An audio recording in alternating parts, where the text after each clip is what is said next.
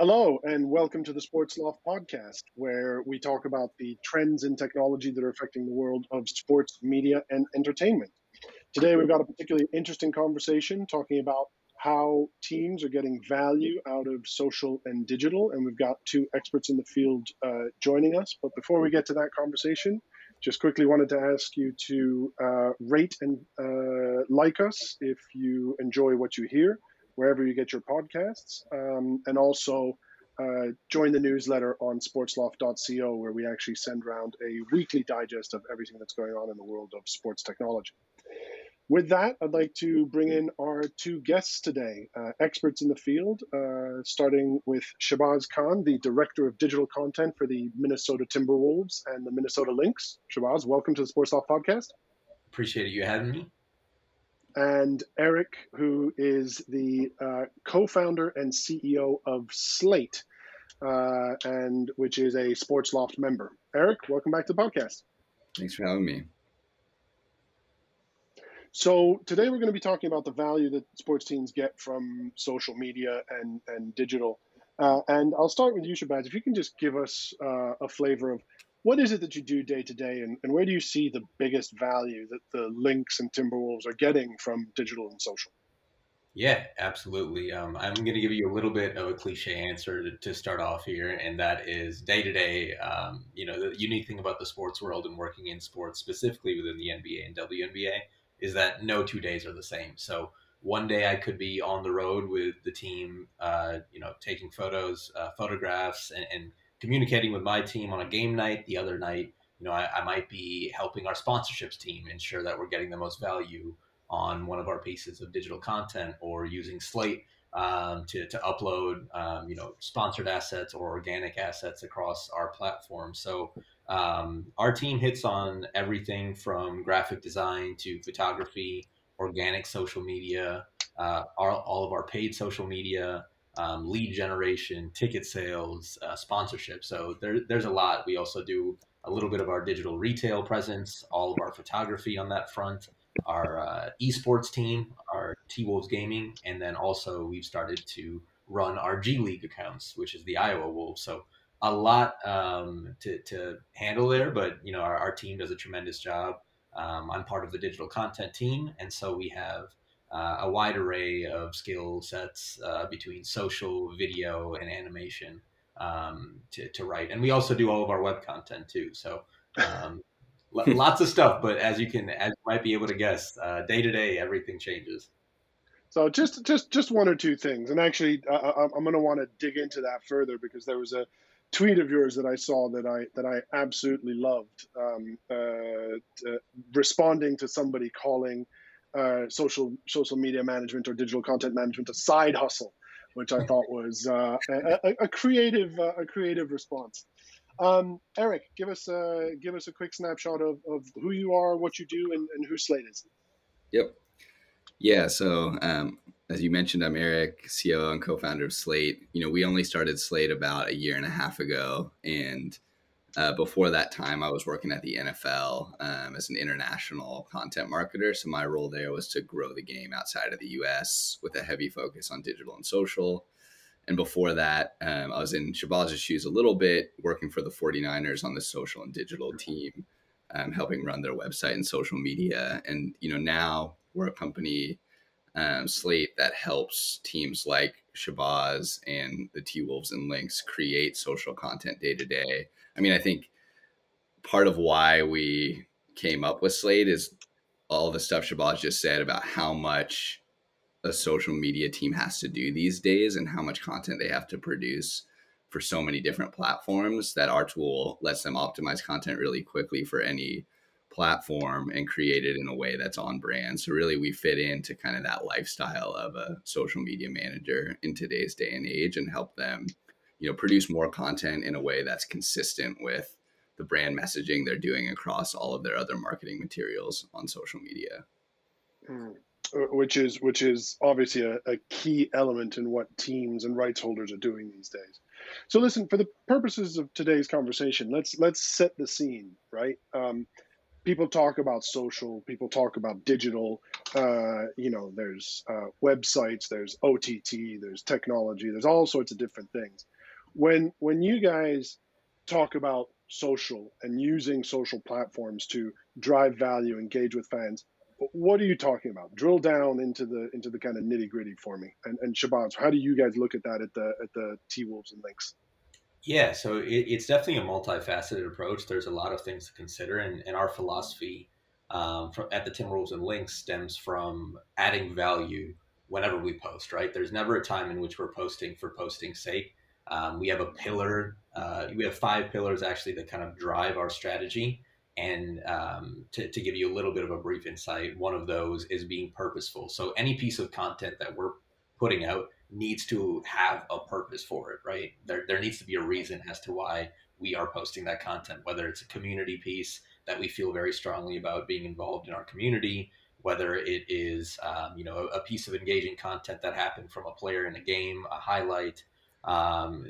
We have several of these pillars that we abide by. And then in terms of driving value, we see that as a few different ways. One, ensuring that we are engaging current fans at the highest level possible, potentially attaining new fans throughout our content and in the means in which we go about posting content. And the third is monetizing our content in a way that continues to engage highly with our fans, but also provides a mutually beneficial experience for potential partners that we're sponsoring alongside. So, one of the tasks that I'm tasked with is ensuring that I'm connecting with our sponsorships department and giving them a tools kit of assets I'm willing to have sold, and then making sure that my team is executing upon those. So these are all campaigns in which I have analytics to back up that they engage highly with fans,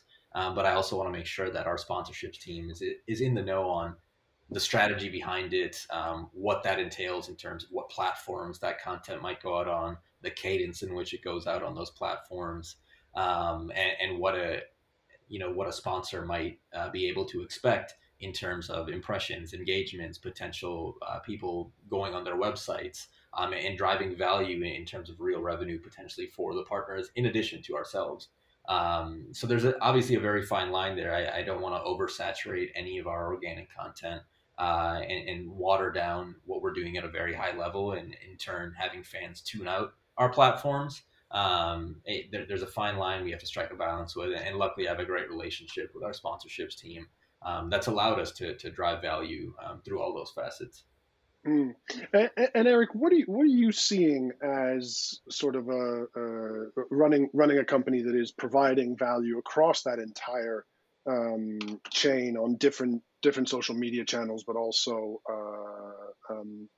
on digital? Where are you seeing people focus? Where are you seeing that value really be driven, and who's doing it well? Mm-hmm. Yeah, I mean, I think picking up on what Shabazz said at the end there, we've seen a lot more creative ways to incorporate sponsors this year than you've ever seen in the past because of the necessity with fans, obviously not being in stadiums for the most part, and a lot of teams and leagues across sports trying to recoup revenue, and all of a sudden turning to the digital and social team and saying, wait, this is our most valuable asset. How do we monetize it and in a way that works? And I think, in this past year, we've seen a lot of really good examples of ways to monetize social content that doesn't impede on the engagement and the value that you're bringing to fans. Just like Shabazz was saying, like that value needs to come to the organization and to fans equally. And we've seen just a lot of really creative ways to create new owned assets on social media. And it's one of the challenges of the landscape today for folks in Shabazz's shoes is how many platforms and how much volume of content they have to be always on for. But it also provides more opportunity, obviously, for engaging fans and to find ways to sell different pieces of content.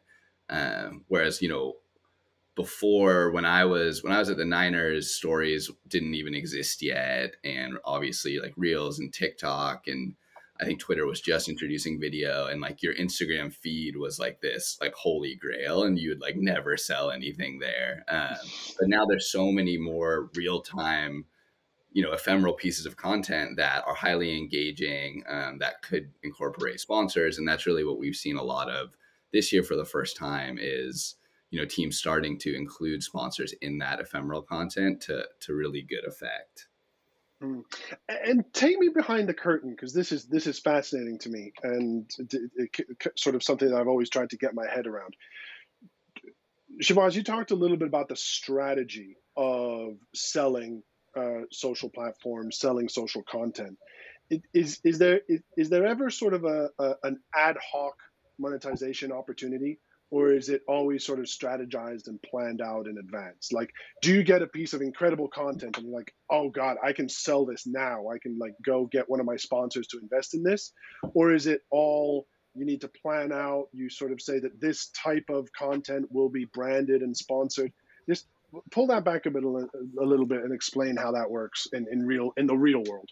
Yeah, absolutely. It's a great question. I have the benefit, much like Eric, that I've been in the shoes of my staff that's doing a lot of the day to day and hitting send on a lot of these things. And obviously, we do a lot more than that. But being in those shoes, I understand one, how fans are engaging, how quickly you need to be witty and able to adapt to any situation. So there's a lot of times in which, for example, we might have a great piece of content that takes off in terms of the amount of people that are seeing it. And I might try to build, a platform around that moving forward. More often than not, what happens is I try to be as strategic in terms of the planning as possible. Very rarely is there a time in which, we have something and then within 2 days, we're like, hey, to our sponsorships team, we want to get this sponsored, and it happens. It's a longer process usually involved. There are times in which we can add value to a current partnership, in which I'll go to our partnerships team and be like, hey, we're thinking of this. If we win this game, we have something witty or clever or highly engaging that we feel might be a fit based on this partner's brand and what they're hoping to get out of the partnership. So I try to be proactive in the approach, so that we're not being reactive to content that's doing well. I try to plan that out as I see fit, and then go to our partnerships team with essentially, I have a deck of 30 to 40 different campaigns at any different time, that I work with several other people throughout the organization with, to ensure that we're evaluating it correctly, and giving as much detail as possible to our sponsorships team, so that they can go out and potentially have the conversations that align with what we're trying to do from a content side. And go ahead, Eric. Yeah, I have a question on top of that. Do you make sure, Shahbaz, that nothing is sold without it having been organic first to see like the numbers it does? Or will you ever come up with ideas for sponsored content and not do them unless they get sponsored? Yeah, that's actually a really good question. So, for the most part, I try to plan around the former in the sense that I want to make sure that there is some benchmarking available. But oftentimes, just because of the changing nature of our platforms, and as you alluded to, 7 years when I got into this, TikTok didn't exist. 5 years ago, it was Musically or whatever else. So, Yeah. all of those things coming to fruition very quickly, we need to be nimble and on our toes. And so, sometimes what will happen is, I'll just kind of baseline what I think might happen from an impressions or engagement standpoint before it's actually gone out. So it's a little bit of a mix of both. I try to mix it up and ensure that our sponsor team doesn't have to just reuse the same 30 or 40 assets that I'm continually thinking on a year-to-year basis. This one worked, this one didn't. Here's what I think is going to work next year a little bit more. And a perfect example of that is, one of our partners was looking for some more active. They're in the health industry, and they're looking for a little bit more of an active / fun partnership with us. And was hoping to utilize a little bit more of our mascot and potentially our senior dancers and whatnot. And so, to me, whereas in the past that wasn't necessarily something we have posted organically, sans it being a great moment that happened in Arena, just because it didn't necessarily align with the strategy that we might have on Twitter, Facebook, or Instagram based on those demographics. We actually tailored that for TikTok. And so that was new this year. We have a partnership that's specific just to TikTok based on, our partner wanting that specific type of content. So we do have to be nimble, but I think for the most part, I try to plan as much as I can. Hopefully that answers the question. Yeah. And so, like, how typically in an NBA or an NFL team, how many people actually have access to the social media accounts? I'm really curious about this. Like, could the CEO go in and post, or do you say absolutely not, stay the hell out? I want you nowhere near this account. Well, one thing that you'll see on my end, at least, is I'm a big proponent, especially in the digital and sports landscape, for allowing creatives to do what they're hired to do and be trusted to be doing what they were hired to do. And so that's being part of conversations that may not directly apply to social, just because digital and social, in my opinion, I think for all of us here, outside of what's happening on the court, field, etc., it's the most front facing part of an organization currently, outside of what's happening in those confines.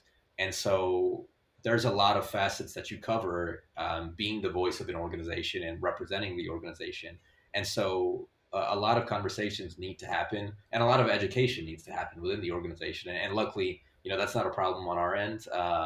The only people that have access to the account are 4 members, 3 members of my staff and my boss have access to our accounts. Otherwise, no one has a login. Sans maybe the IT team, because sometimes they help us with like our live streams and whatnot.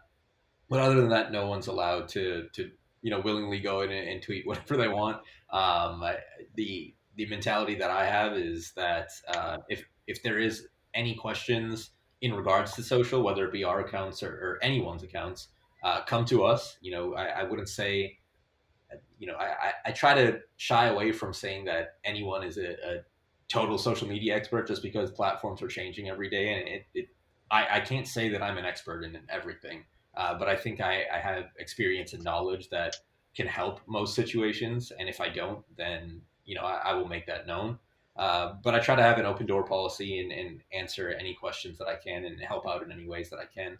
And I think that's been, beneficial across the organization. Our department, as you might have heard, in terms of our duties, we've taken on a lot more than just the scope of social media and digital and web content. And so we're part of conversations that stem in regards to our branding and our creative, our out of home signage, our uniform, to an extent. We're part of those conversations, certain partnerships. So it's very wide ranging, and luckily we do have the trust of our management and upper executives to let us do what we need to do. And I think that's an important piece, not only in sports, but just generally in social and digital, is again, trusting your creatives to let them do what they do when they're pressing send. Quite. And Eric, I'll absolve Shabazz from having to answer this question, but in your view, is the social and digital team, or really the social team, right? Because the digital, we're really talking about slightly longer lead times and longer form content potentially. But on social, is the team not doing its job if it never gets a slap on the wrist from upstairs? No, I wouldn't say that. I don't think it's, I mean, a lot of teams take different approaches, and some of them like to be more edgy and like get attention that way. I think kind of on the contrary,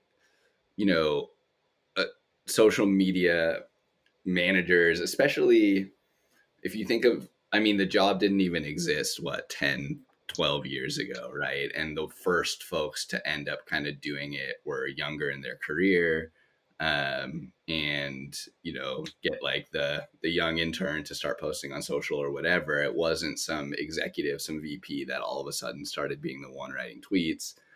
And I know for myself, like early on at the Niners and at the NFL, it was very much about like mentally like wanting to push the boundaries and do things that are engaging and interesting.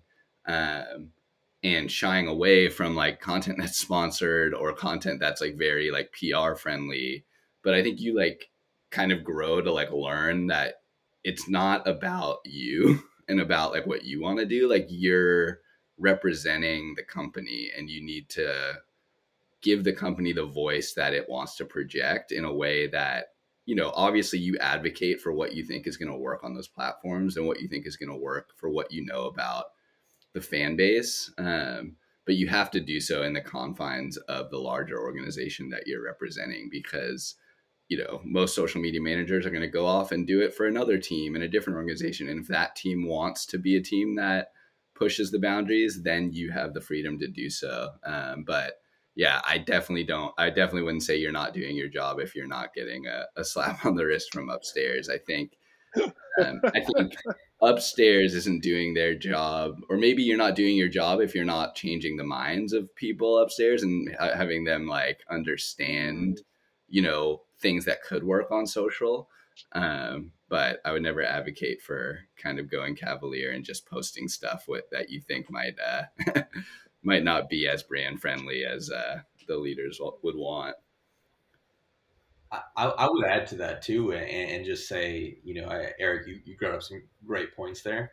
Um, the first of which being tone and voice is so important for each and every organization. And I can say, you know, coming from Sacramento, my prior organization before the Timberwolves and Lynx, we were a lot more edgy in our approach. And there's a lot of things that go into that strategy and tone and voice. And I think one thing that if you're not necessarily manning the account or part of that department, that you have to be cognizant of is there's different goals and initiatives for each and every organization from the top down.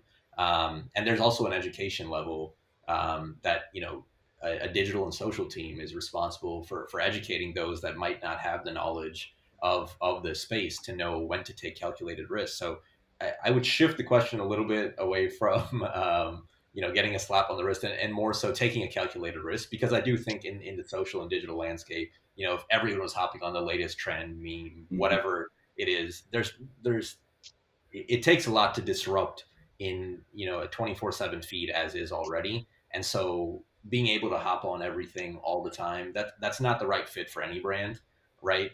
Everyone's story and their mission statement is different. So you got to find the ways in which to be creative with what you have to work with.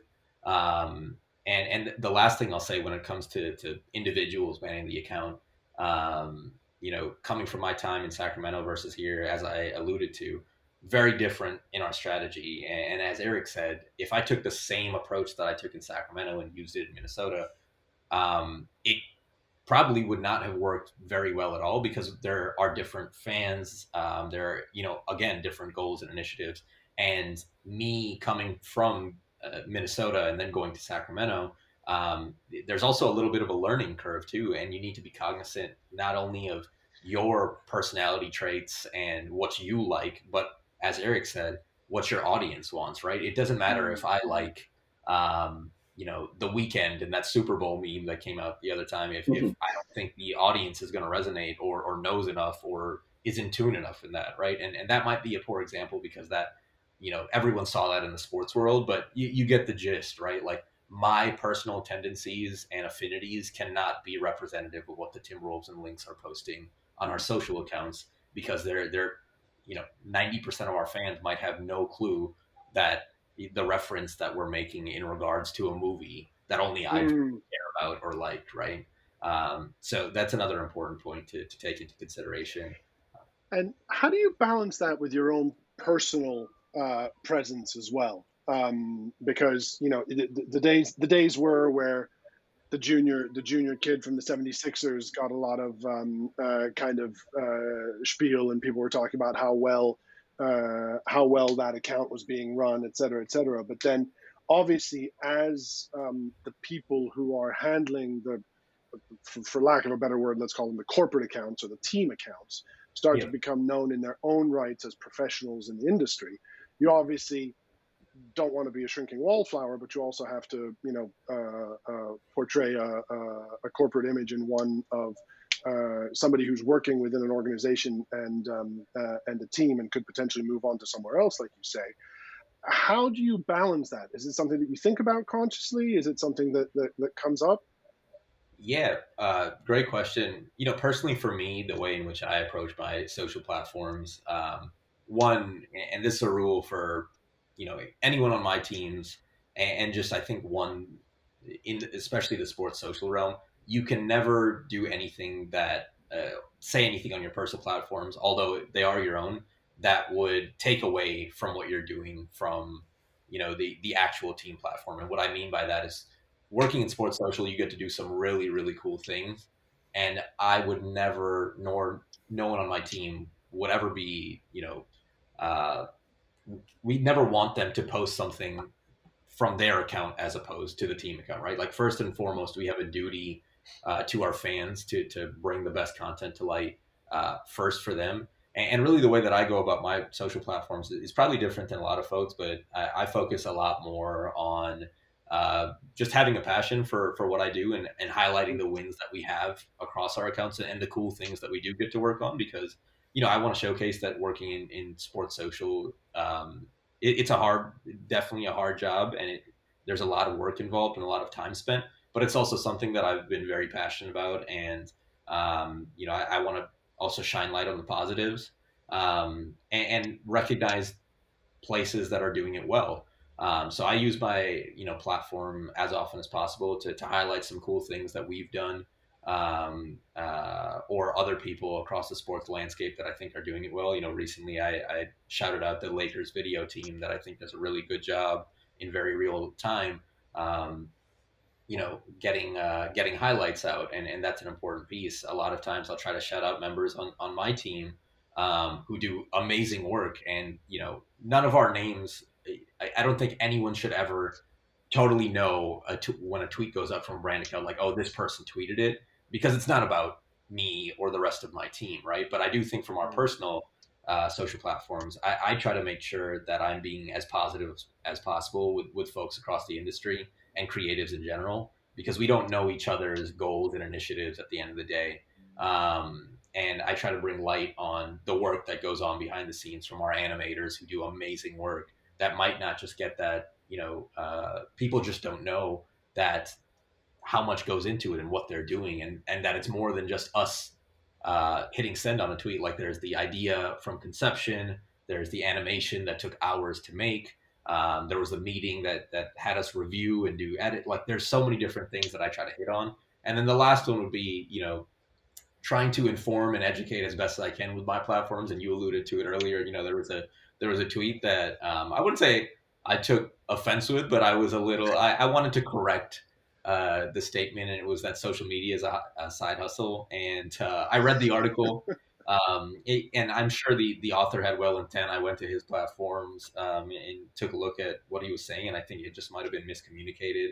But I wanted to ensure that because a lot of it was stated in a certain way that I corrected, that's not the correct way to go about the industry. And I think it is harmful in some ways, because what I see as a hiring manager is oftentimes when I'm going through, me personally speaking, when we post a job, sometimes we might get upwards of 500 to 1,000 applicants, and half of those end up being candidates who might think or they're literally stating on their profile that because they have a Facebook, Twitter, Instagram, YouTube, LinkedIn, whatever, that they're able and willing to run the accounts. Now, having those platforms, that's just not enough, right? Like you have to have a deep understanding of what works well, the organization, the algorithms, a creative mind, the sponsorship element of it. Like there's so many different pieces.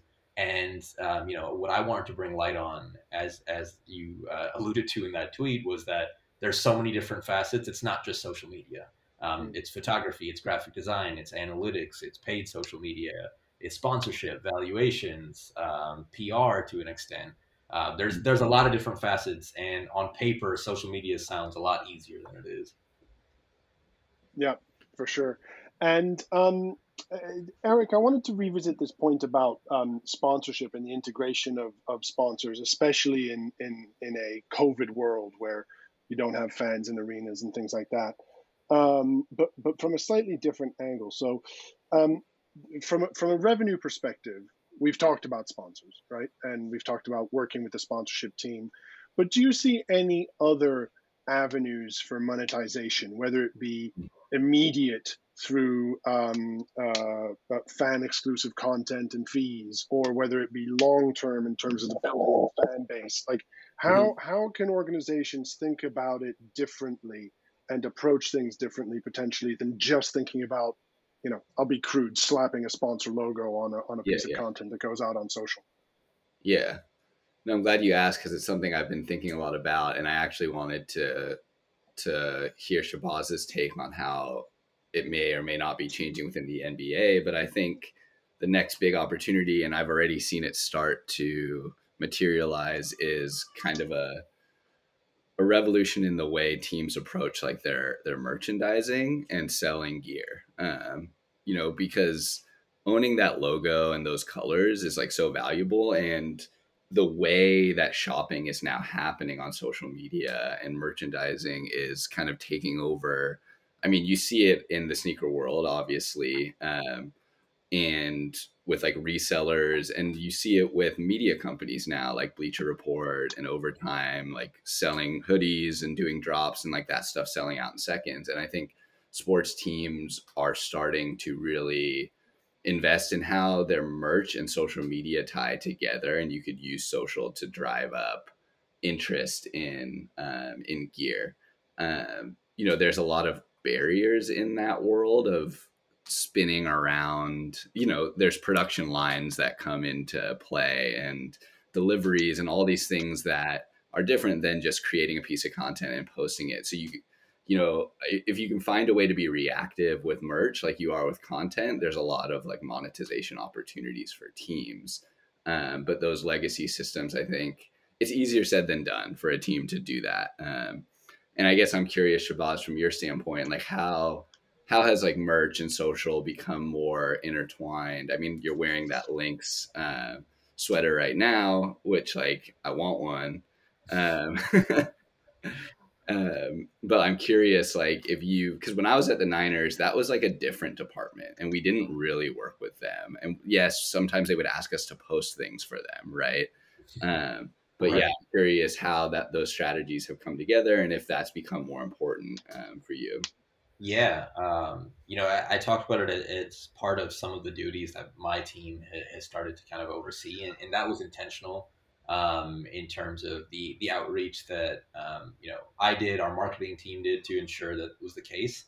I think there's a lot to be said for the digital and the social and marketing teams to all collaborate when it comes to this stuff, because we have the knowledge of what the brand represents. And I think taking that into the retail realm, where you can be, again, very proactive in terms of planning and providing a strategy in regards to, putting together merch items.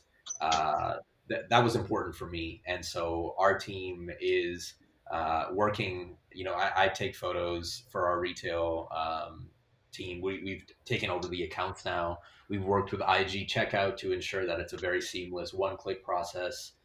We work in the paid space when it comes to retail drops, and luckily our marketing leadership, is on board with that, and we're in the ideation phase of, hey, this player had a big game or this big thing happened. Let's plan a merch piece around that. So you're going to see more and more from the Timberwolves and Lynx, at least, of those stylized and specific drops that you were alluding to, in more real time nature, and that's what social is, and digital is, right? It is working in real time, and so having the two departments kind of married to some respect in regards to our work together, that was super important for us, and I'm glad that my team is now part of that process and will be for the foreseeable future. I think it'll be super helpful for us, and I hope the industry catches on to what you're saying as well, and does that in the sports realm, because there's a lot can be done if you combine creative minds from different areas to bring in tangible